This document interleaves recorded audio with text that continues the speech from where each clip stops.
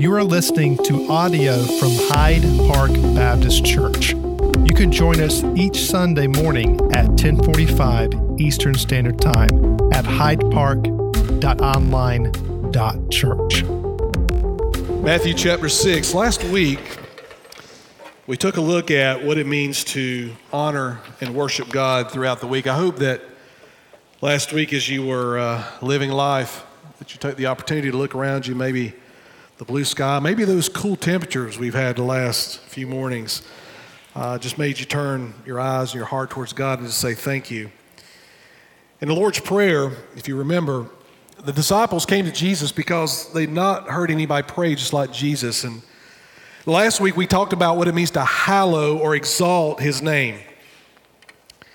And today we want to look at the next statement of this model prayer, and of course we're going to go over and take a look at a psalm. We honored God last week and exalted his name, and we tried to learn about what it means to look at creation and all that God has made all around us, just as David did, and then give him praise and worship and honor for that. But look at Matthew 6, verse 9. Jesus teaching the disciples to pray says, "Pray then like this, Our Father in heaven, hallowed be your name. Your kingdom come, your will be done on earth as it is in heaven." That second phrase of this model prayer is one of the most dangerous prayers you can pray as a follower of Jesus. Because it's in that statement that Jesus instructs his disciples, not just the 12 that are with him, but all disciples, to consider the fact that God has a will, a purpose, a sovereign plan. And that sovereign plan is being worked out perfectly right now in heaven. The universe is being controlled and run by God just as he sees fit. The challenge becomes is when your life, where you're living, day in and day out, releasing our will, our purpose, our decisions to the sovereignty and the power of God. So this is a very dangerous prayer. And I'm convinced that the only way you can pray, your kingdom come, your will be done on earth as it is in heaven, the only way you can pray that prayer is if you're worshiping God and honoring him. I think the way Jesus laid this out is exactly the model we ought to be following. Does that mean that we quote this prayer as it's written over and over again? Well, there's nothing wrong with that, but I don't think that's the intention of what Jesus was teaching. What Jesus was teaching is that our prayer time, if we follow this model, our prayer time should certainly be focused on worshiping and honoring God, exalting his name, hallowing his name. But the next obvious step from hallowing his name is now what are we going to do by living out that conviction that God is in control, that God's name is worthy to be exalted? What does that mean for your life where you live today? I'm convinced until we understand his beauty, his majesty, his power, and who we are as a result of that we're not ready to pray that prayer, your kingdom come, your will be done on earth as it is in heaven. The disciples, Jesus teaches them this model prayer, and I have to wonder if they didn't immediately start praying through this model prayer as they're following Jesus. So in other words, as they're following Jesus over the next 3 years of Jesus' life, there will be times maybe when they're together corporately or individually that they are praying along the same lines, Lord God, have your will. That was not a foreign concept to these Jewish men at all. But what was foreign to them is that where they live and what they're doing day in and day out, are they surrendering their will to the will of the Father? What blew my mind about this is that if they're praying that prayer as they're following Jesus, guess what they're praying for? They're praying that if God's will be done, they're praying that for their life, but they're also praying that in relation to Jesus. So when Jesus begins to reveal what his will is, they don't like it. So for example, Jesus says to his disciples, he says, now guys, look, I'm going to go to Jerusalem.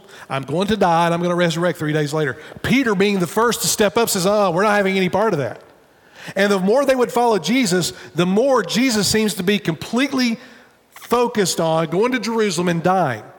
In John 14, he says, I'm going to go to prepare a place for you. He says that if I don't go away, then the Comforter can't come. Over and over again, Jesus keeps saying that he's got to go away. Well, guess what? That's exactly what the disciples were praying for. They just didn't know it. They didn't know that this will on earth was Jesus dying on a cross, a criminal's death at the hands of the Romans and the Jews. You see, in their mind, God's will must have certainly been that Jesus will go into Jerusalem, he will overthrow the Romans, he will kick them out, they will be able to unify the city, unify the nation of Israel, bring those who've been dispersed back home. Jesus sits on the throne. They'll be able to serve as, well, almost like kings alongside Jesus over maybe the provinces of Israel. I mean, think about it, 12 tribes, 12 disciples, Jesus is king. We serve under him. We're going to have a place of power. We're going to have a place of authority. Jesus is going to give us a nice, cushy job. And that was the tension that played itself out between the disciples and Jesus for over 3 years. All the while, they're praying, Lord, your will be done. They had no idea that God's will included great suffering and pain, not only for Jesus, but for them as well. And here's why this is such a dangerous prayer. Is because we have in our minds of what our future looks like, what our will is, what we want it to be, how we want it to all turn out, how we want our college degree to be, how we want our career to be, how we want our family to be. We've got all that in our minds, and we hold on to that. But the problem is when we say, God, your will be done on earth as it is in heaven, what we're saying is God, if my will doesn't line up with yours, you know who's going to reign supreme? Not me. That's why it's dangerous. That's why it's painful. And I think that the disciples eventually get it. It takes some time, but they eventually get it. That God's will for them and for Jesus included pain and suffering. Have you ever thought about this? What if God's will for you includes pain, suffering, struggle? The fact of the matter is that the world we live in is a broken world. And on our best day following Jesus, we still have pains and trouble and struggle and heartache. And we're caught in this tension between the right now and the not yet. We're caught in this place of where Jesus has promised a kingdom, and he's promised us peace. He's promised us a land that, well, we can't even quite imagine in our mind's eye, but there's a big difference between where we are now and what's yet to come. I think David is a great example of what it looks like to live out that tension. Turn over to Psalm 56. Psalm 56. I think David gives us a really good example of what it looks like to live in that tension between our expectations and God's will. Between the right now, the pain that I'm in right now, versus the will of God who says that at some point all things are going to be made right. We're living in that tension between those 2 points. And what God is calling us to in that model prayer is to surrender the rights to our own life to his. Well, I think David is a really good example of this. But to really understand what David is dealing with here in Psalm 56, let me give you a little snapshot of what's going on in the background. So the nation of Israel began to call out for a king. They wanted an earthly king just like all the other nations around them. If you go back to 1 Samuel chapter 8, you'll see where this plays out. Samuel is the prophet. He's the one that's speaking to the nation on behalf of God. And the people come to Samuel and say, Samuel, we want an earthly king. And they've already got one in mind. It's a guy by the name of Saul. And Saul certainly looks the part. When you look at Saul, the Bible says he was head and shoulders above everyone else. When you looked at Saul, you were impressed with what you saw. The only problem was that while Saul looked really good on the outside, on the inside, he was a messed up individual. So Samuel goes to God and says to God, hey, the nation wants a king. They want an earthly king. And God says, okay, I'll give them a king. By the way, Samuel, let them know that they already have a king. They don't need an earthly king. They've already got a king. I'm their king. But if they want an earthly king, we'll give them an earthly king. Matter of fact, we'll let them have the one they've chosen. You see, Israel had picked a man, but it wasn't the man that God picked. Well, anytime you make a selection that God didn't make, yeah, there's going to be pain on the backside of that, I promise you, when you're God's people. So Samuel says, okay, you can have Saul, but make sure you understand that Saul is going to make your life difficult. They were thinking that Saul could go out and ride out into battle and fight their battles for them. And Samuel says, no, here's what he's going to do. He's going to take your daughters. He's going to take your sons. He's going to take your money. He's going to take your time. He's going to take everything. And they said, we don't care. We want Saul. Well, as you can imagine, it turns into an absolute train wreck.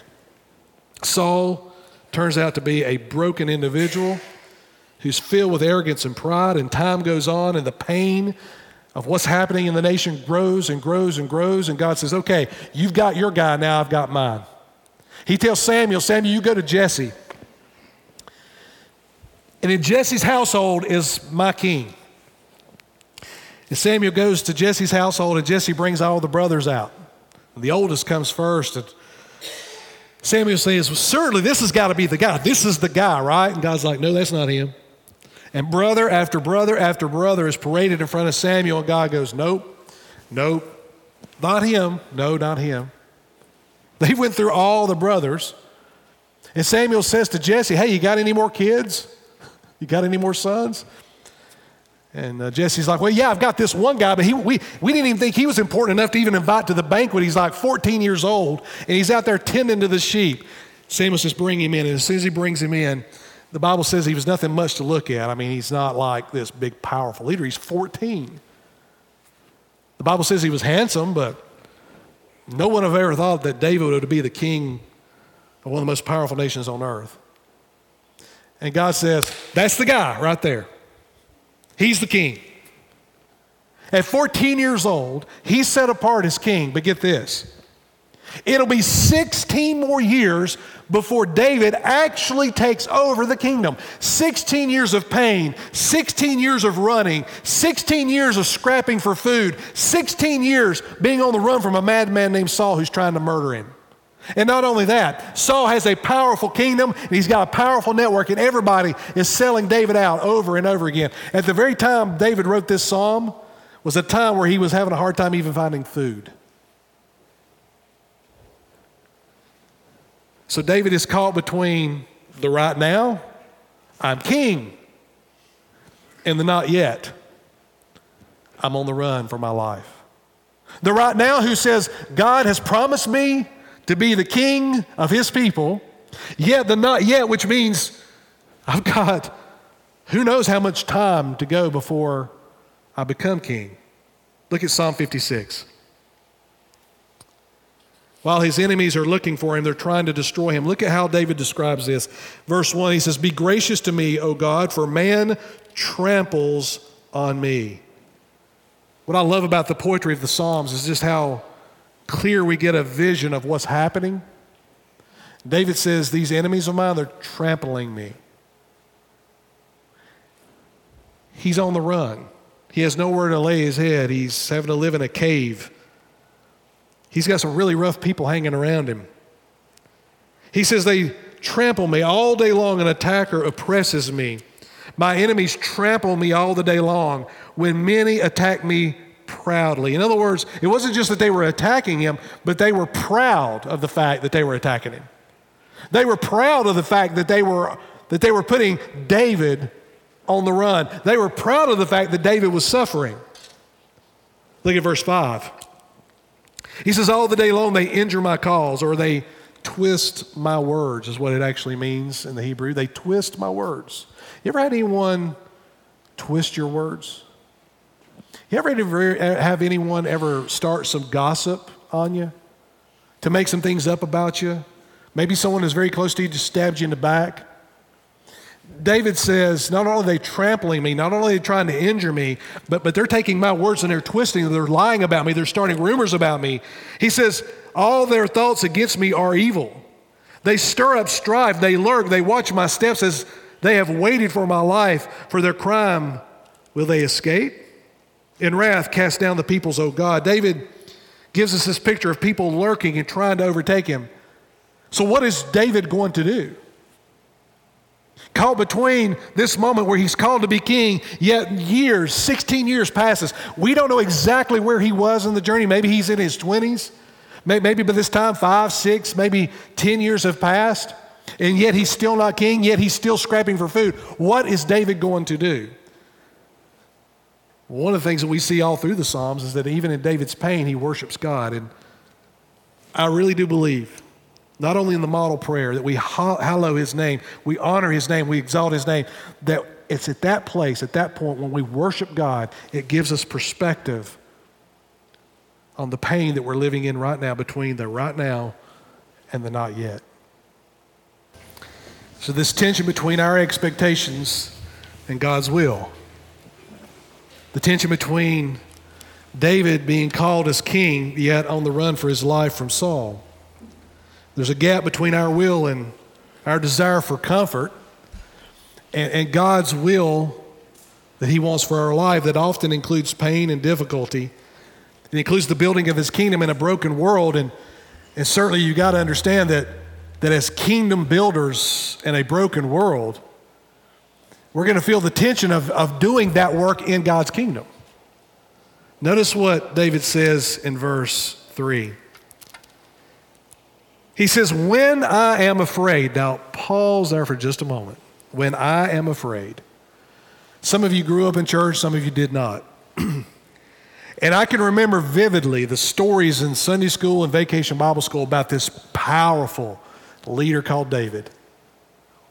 And of course, that all kind of centered on that moment when David walks down into the valley of Elah and faces Goliath, right? That imagery is very fresh in our minds. And even if you didn't grow up in church, you've probably heard the story. So maybe our first thought about David is not fear. Maybe our first thought about David is a guy who can face down an 8-foot giant, a guy who can lead the nations, the armies of Israel into great battles and win those battles. Maybe our first thought about David is just how focused he was on doing the will of God. But maybe your first thought about David is not a guy who's scared to death and his knees are knocking together. You see, this is what I love about the Bible. I think this is what gives the Bible great credibility, is that if David is this great leader, this great conqueror, this great warrior, why in the world would David include such a verse in this psalm as I am afraid? It shows the reality, the humanity of David. There are all times all of us are afraid. Even the strongest, even the most formidable, even the one with the most skills, if we're honest, would say that we're afraid. In March 2020, we just started construction on this building. 1st of March, we just started remodeling. Leading up to the weekend of March 16th, our governor is already coming out and he's been warning us all that week of COVID and a potential shutdown and all that means. We already had other states and other communities that were already shutting down. We get to Friday of that week and the governor seems to be kind of backing off the whole idea of shutting down. We already have the service planned for that weekend. Remember, we were still in the gym and we already had the services planned, and I'm in contact with all of our leaders and the consensus, let's just move ahead and do our service just like we'd planned. There's no reason to change anything. There's no mandates or anything. Let's move ahead. Well, less than 24 hours later, on Saturday, the governor comes and says, we're shutting down. We're going to shut everything down. So then it's like, okay, now what do we do? Do we go ahead and have the services? Do we not? So we decided we're going to go ahead and have the services. We're going to go ahead and do what we need to do and then get into that next week and start trying to make some decisions about what it means to gather. Can we gather? Will it be safe to gather? Will we follow the mandates of our governor and the medical profession? What will we do? Well, on that Sunday, for that Sunday, we made the decision. I want you to know there's a whole bunch of people got mad at me. There's a whole bunch of people got upset. On the one hand, people were saying, you're putting us all at risk. Pastor, you're making decisions. You're being kind of reckless, aren't you? And quite frankly, I can remember it distinctly. There was some moments in those weeks right there in March that I was afraid. I mean, think about it. We just started a building project. Talk about bad timing there as far as a human perspective. What's the giving going to do? What's attendance going to do? Are we even going to be able to have services? What are they going to look like? Will we be able to stream? Will we be able to do any of that effectively? And will we be able to gather? When will it be? And that was a time where I was afraid. A few weeks, the very next week, we shut down. Here's the interesting thing. We shut down a week later. The people that were mad at me are now happy with me, and the people who didn't want us to shut down are now mad at me. You see, this is why we don't lead to please people. We lead to please God. We seek His will. And make no mistake about it, if a decision has to be made, I'm going to swing the bat. Now, I may hit a foul, I may strike, but I'm going to swing the bat. I think if you've been here long enough to know that I'm going to make a decision. We got to move forward. I didn't do it alone, but I was afraid. David's afraid because he's caught between the right now circumstances, the pain, the suffering, the running, the death threats, the rumors, Saul trying to kill him, and has all of his minions trying to do the same, and the not yet. David, you're king. You're going to lead the people. You're going to be in charge. He's caught in that moment. I was caught in that moment between COVID-19 and a shutdown, and what I know God has called this church to do, it has to be Great Commission people. I'm caught between the two. And I was afraid. Look at what David says. He says, when I am afraid, I put my trust in you. In God, whose word I praise, in God I trust. I shall not be afraid. What can flesh do to me? Right there in verses 3-4 is a good image of what it means to live out your daily life walking with Jesus. On the one moment, David's scared to death. His knees are knocking. He turns his eyes back to God. He puts his trust in God. And guess what happens? The fear just erodes away. It just goes away. And then he says, well, what can flesh really do to me? What can Saul do to me? What can his minions do to me? I'm walking in the kingdom of God, trying to do the will of the sovereign God of this universe. So what do I have to fear? Guess what I did back in March 2020? I had to push back from it all. And I had to say, God, this is your church. These are your people. You love these people so much that you gave Jesus, your only son, to die for them. If there's ever been any doubt about God's love for his church and love for his people, just take a look at the cross. This is your people. You called me to this task. What do I have to be afraid of? Is my job here to make sure that everyone likes me? Nope. Is my job here to make sure you're comfortable and everything is perfect in your life? Nope.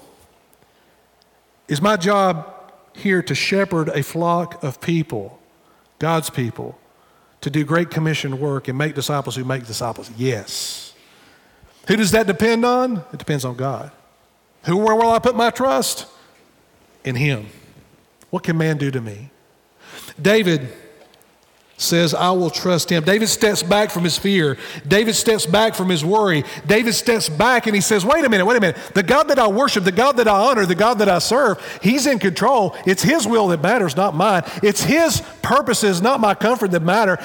He's called me to this purpose. He's called me to this task, and I'm going to trust Him because I've got a whole bunch of history behind me that says God is trustworthy. Verse 8. He says, you have kept count of my tossings. Put my tears in your bottle. Are they not in your book? David says something here that I think is very profound in relation to what he's struggling with versus what God has called him to. That difference between where he is and where God said he will be at some point. He realizes that all those tears that he shed, all the pain and the anguish, all that he's gone through, that God is fully and completely aware of every bit of that. You see, it's a really good lie that Satan tells us in the middle of our pain, in the middle of the gossip that someone started about you, in the middle of someone stabbing you in the back, in the middle of the anguish that you're going through, the lie that we're hearing in our head and in our heart is that God doesn't know, nor does he care. But isn't it interesting, as David admits that he's afraid, admits that things aren't working out exactly the way he thought they would work out, that there's a big difference between God's calling and the comfort that he thought it would turn into. And as he worships God and as he honors God's word and as he puts his trust in God, notice this, he realizes that God is fully and completely aware of all that's going on. So the fear that is in David's heart, that has gripped his heart, begins to melt away. And as that fear melts away, he's able to see God in all of his power and his glory and the work that God is doing in his life. What would it be like for us tomorrow to realize that every tear that you've shed out of the pain and anguish that you've been through, that God has counted and saved every one of them? That's pretty intimate, isn't it? Who else is that close to you? I mean, there's tears that you shed that your spouse doesn't know about. There's tears that you've shed that your best friend doesn't know about. But God knows of every one of them. I was trying to think of how to frame this fear that David was feeling and experiencing. And I think you know it full well. I think you know the fear and the anguish of David because you've been through it. Notice what else David says here. He says, "Then my enemies will turn back in the day when I call." Notice that he realizes that God has counted his tears. And out of that, and out of the worship that he has for God, he says in his own heart, he says, I don't know how you're going to do it, God. I don't know how it is that I'm going to become king. I don't know how it is or how much more time is going to elapse before I'm in that place that you've called me to be. But in the middle, in this space that I'm in this place of the unknown, I'm going to trust you. I know you're with me. And I know you're going to take care of my enemies in your time and your way. I think verse 9, this latter part of it is what really gets my heart attention. He says, "Then my enemies will turn back in the day when I call. This I know, that God is for me." It's one thing to say that God is with us, right? I mean, we say that often. Oh, God's going to be with you through this. Oh, God's going to help you through this. God is with you in the suffering. It's a whole nother concept altogether to say that God is for you. You look over in your corner, the ring of fighting and mess that you're in, and it's one thing for people to be standing over there and say they're with you. It's a whole other thing for those people standing in that corner to get in the ring with you. He's for you. If David could say that, David didn't have the full revelation that you and I have. If David could say that, certainly we can, that Jesus died in our place. We put our faith in him. We've been transformed. We've been regenerated. We've been given brand new life. And certainly God says, I'm with you. You know why that is? Because God is our Father. We are his children as born again believers. We are sons and daughters of the Father. And just as much as you are with your kids, you are for your kids, right? As parents, you're not just with your kids, right? You are for your kids. Multiply that by 1 billion times 1 billion, and that's what God is in your life. Not only is he with you, but he is for you.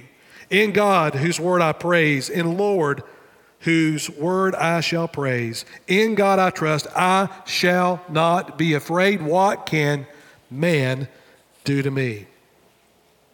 I was thinking about this fear that grips our heart, and I think I've got a way to illustrate that for you.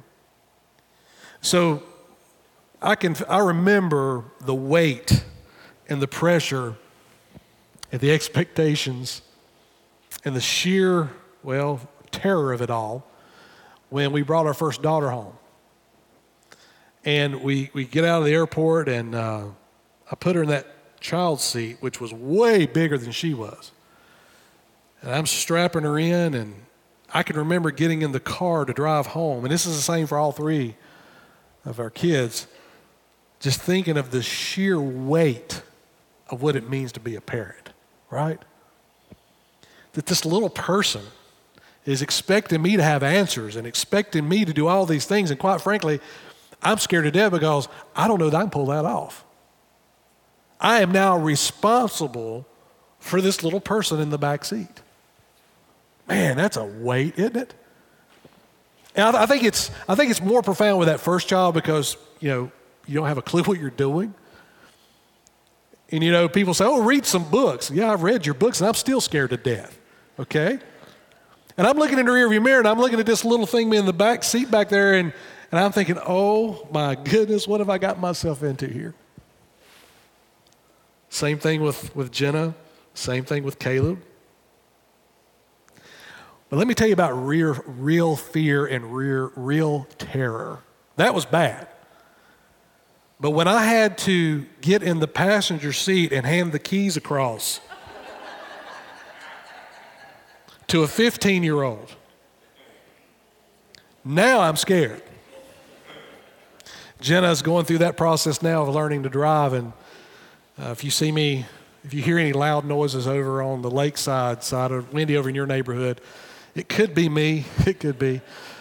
She's doing pretty good, though. She's doing pretty well. But here's the thing. When I get in that passenger seat and I hand those keys across, she gets to determine the speed. Now, I do keep my hand on the emergency brake in the center of the car. I do that. I'm having trouble giving over that control. Nonetheless, she's learning. But she gets to determine the speed. She gets to determine when we pull out to cross back over 301 to go back over to our development. She gets to decide when it's clear.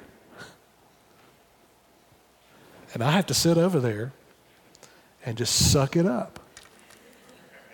Because kids don't remain in infant seats, they grow up. And as a parent, I have the responsibility, in spite of my fear, between that right now and not yet. Right now, she's learning to drive. She's not yet become an experienced driver. I'm living in that moment right now. And there's fear involved. You know why? Because Dad's not in control. Dad loves to be in control. There would be some in my household that would say, Dad's a control freak. I'll admit that. But boy, how powerless is it when you hand the keys across to that 14, 15-year-old to drive that car. You see, the thing is, when we're following Jesus, Jesus says, hand me the keys. And Jesus says, I get to determine the speed at which I fulfill my promises to you. I don't like that part. Do you like that part? I don't like that part. I want it all to be fulfilled today. I want the fruition of his kingdom today. And his kingdom is here today. I want to be a disciple-making church who makes disciples who make disciples today. But Jesus says, no. You see, I'm driving. And I get to determine the speed. I get to determine when we pull out. I get to determine what happens today and tomorrow. And here's what your role is. Your role is to sit over there and go, I'm with you. How are you doing with that? That could be the one thing that's keeping you out of the kingdom. That could be the one thing that's preventing you from putting your faith in Jesus, is the fact that he becomes Lord of your life. And you're not too on board with that. Well, how are you doing with things? How are you controlling things? How are you working things out for your own purposes? You're not, are you? The more control you take, the less control you've got. That was profound. Say that again. The more control you take, the less control you got. So maybe you've come to the crossroads like Charlie was talking about. It's time to choose.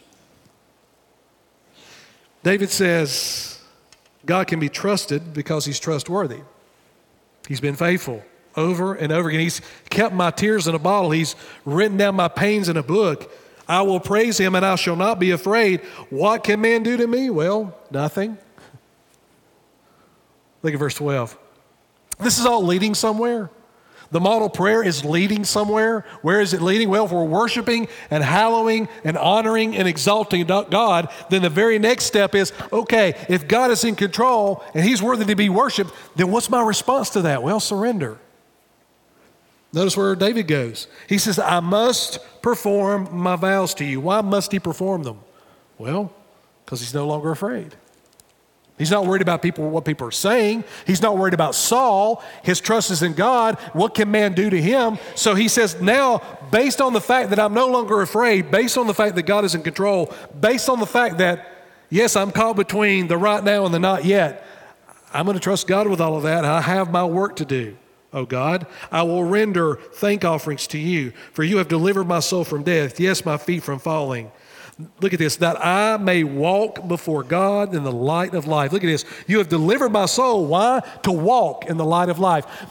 Father, you are exalted. Your name is to be hallowed. Why? Because I'm to see that I am part of your kingdom and I have a work to do and I have a job to do. And that job has very little to do with my comfort and a whole lot to do with his holiness and his purpose and his will.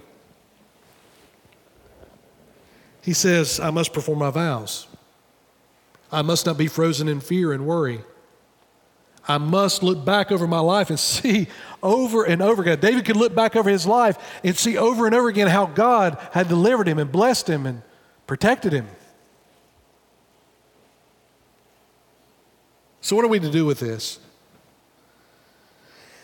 Well, I think between the model prayer and Psalm 56 and David's life, the first thing that I see that we've got to realize, I think there's power in realizing this, is first of all, fear and worry are the opposites of trusting in God. The opposites. I need reminding of this. Worry is about me trying to wrestle those keys out of God's hand back over into my control. And worry is me trying to come up with a plan on how I'm going to pull that off. And worry is about me coming up with all the contingencies on if it goes this way or if it goes this way or if it goes this way. When you're doing that, who's actually in control? It's you, but then again, the crazy thing is you're not. Worry makes you feel as though you are. Worry makes you feel as though you're doing something. And what you're trying to do is, God, give me those keys back just for a moment. I want to drive from over here. And when I feel good about it, I'll let you have the control back. When I feel like the time is right, I'll let you control it. You see, fear and worry, not the fear of God. Make sure we're clear here. We're to fear and reverence God, but what we're talking about is the fear of people, the fear of opinions, the fear of what people think about us, the fear of doing what God has called us to do, the fear of bringing Jesus' name up, the fear of leading our family, the fear of doing our job with excellence. That's the fear I'm talking about.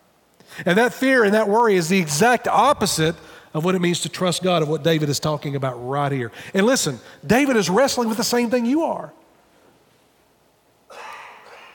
Listen, as long as you are in control, when we pray your will be done is nothing more than lip service. Because deep down, we really don't want that. We really don't want God to have his will in our life because we're afraid of what he might do. We're afraid of what he might say. We're afraid of where he might lead us. We're afraid of what he might do in our marriages. We're afraid of what he might do in our job.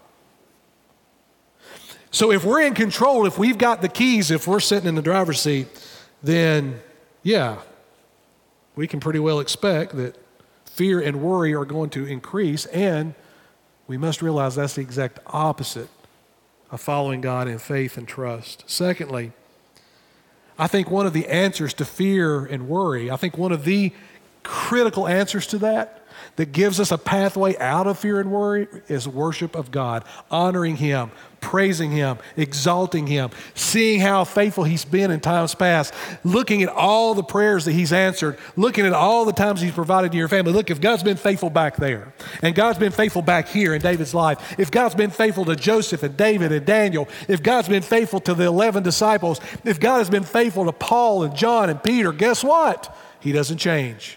His faithfulness is never less than. He doesn't love you less today than he loved you yesterday. He loves you the same all the time, completely and perfectly.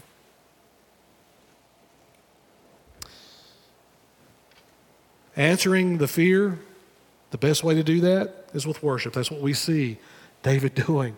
I trust you and I worship you. I hallow your name.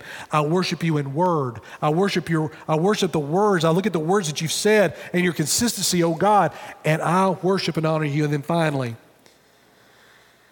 you need to surrender to the very next thing God is asking you to do. Right now, right today. Quit hovering between two. Quit sitting on the fence. Boy, that's an awful place to be. Should I? Should I not? Can I trust him? Can I not? Be obedient to the very next thing that God is asking you to do. For some of you, that means salvation. For some of you watching today, that means salvation. Putting your faith in Jesus, giving up control once and for all, giving up control. For some of you, it may mean praying with your spouse. For some of you, maybe it means getting up 15 minutes earlier each day just to spend some time in God's Word. Maybe it means that you finally follow through with believer's baptism next Sunday. You put your faith in Jesus, but you've been scared to death of baptism. You don't like being in front of crowds. I get it. Especially wet in front of crowds. I mean, come on. It's a pretty big ask, isn't it? Maybe that's your next step. Surrender to the very next thing God is asking you to do today, right now. Whether it's a small thing or a big thing. Surrender to that today. I'll give you an illustration on that, we'll close. Inside each one of you, I want you to imagine this inside of your heart and life. Inside of your heart is a big old boardroom, right? It's got that big executive table, all those chairs sitting around. There's a whiteboard on one end. And you have several, game players at the table. You've got your private self, the private you. He's sitting there at the table. You've got your public self. He's sitting at the table. You've got your religious self. He's sitting at the table. You've got your social self. You've got your recreational self. You got all these yous sitting at the table. You've got your sexual self sitting at the table. And here's what happens. A decision needs to be made. We need to move in a direction. And an argument breaks out in your heart. You're fighting with yourself about what should I do, what should I not do. Oh, I got to look right in front of people. Oh, I got to look a certain way in front of the church people. So the religious self kind of takes the forefront. Well, it's Sunday morning. We got to put on our mask. We got to look a certain way. So he kind of overrules until we get to Monday morning. Then Monday morning we got the public view because we don't want everybody to know we're crazy about Jesus. So then he kind of overrules, and there's this constant tension on the inside of you. Who am I going to listen to today? Now, for some people, when they put their faith in Jesus, they just put Jesus at the board table. They just put him there in a chair. And he's just one more voice among many voices, right? And there are days he kind of wins out and maybe we open the Bible. And then there's other days we don't really think about him for maybe weeks on end. So all this turmoil on the inside of you, worry, fear, struggle, is because of all that indecision that's in there. But here's what really happened when you put your faith in Jesus, or if you put your faith in Jesus today. Here's what that looks like. When Jesus comes in, we tell him, and we put our faith in Jesus. Sometimes we have to tell him this every day. Lord, fire everyone in the boardroom. Fire them all. Because none of them have sovereignty over my life. None of them saved me. None of them changed me. Lord, you fire them all, kick them all out, and there's only one voice I'm going to listen to, and it's yours. Because his voice is the only one worth listening to. So maybe today, in response, we just need to fire some of those voices. The doubt, the worry, our public image. Maybe we just need to fire all those other voices that are circling in our heart and our mind, and there's only one in the boardroom because there's only one that matters. Let's go to the Lord in prayer. Father, in just a little while, in just a few minutes after we sing this last song, we have a couple with us, Father, that has heard that call. The call to go to another place of service and another place of ministry. Father, we want to take the moment this morning and pray over them before we close out. But before we get there, Father, there are others here. They're sensing the call, not necessarily to ministry, but Father, to faithfulness, to obedience. And Father, we need to fire some voices in our heart and in our mind. Jesus, you are Lord. And between my right now and that not yet, Father, my heart's desire is going to be to seek out comfort. But Father, I know that there's more struggle and pain ahead. So Father, I trust you with each of those moments, knowing that you are with me, not only with me, but you are for me. Father, there are people in this room, and there are people watching online this morning that need to put their trust in you. to stop the seesaw of worrying and fear, going back and forth, struggling between two, trying to wrestle control out of your hands when in fact, Father, we have no control whatsoever. So, Father, would that be for salvation? Would that be for surrendering to that next thing you've clearly called us to do? Have your will and your way in these moments this morning. We ask it in Christ's name. Thank you for tuning in to this week's sermon. For more information about Hyde Park Baptist Church, please check out our website, hydepark.church, or on social media on Facebook and Instagram at Hyde Park Baptist.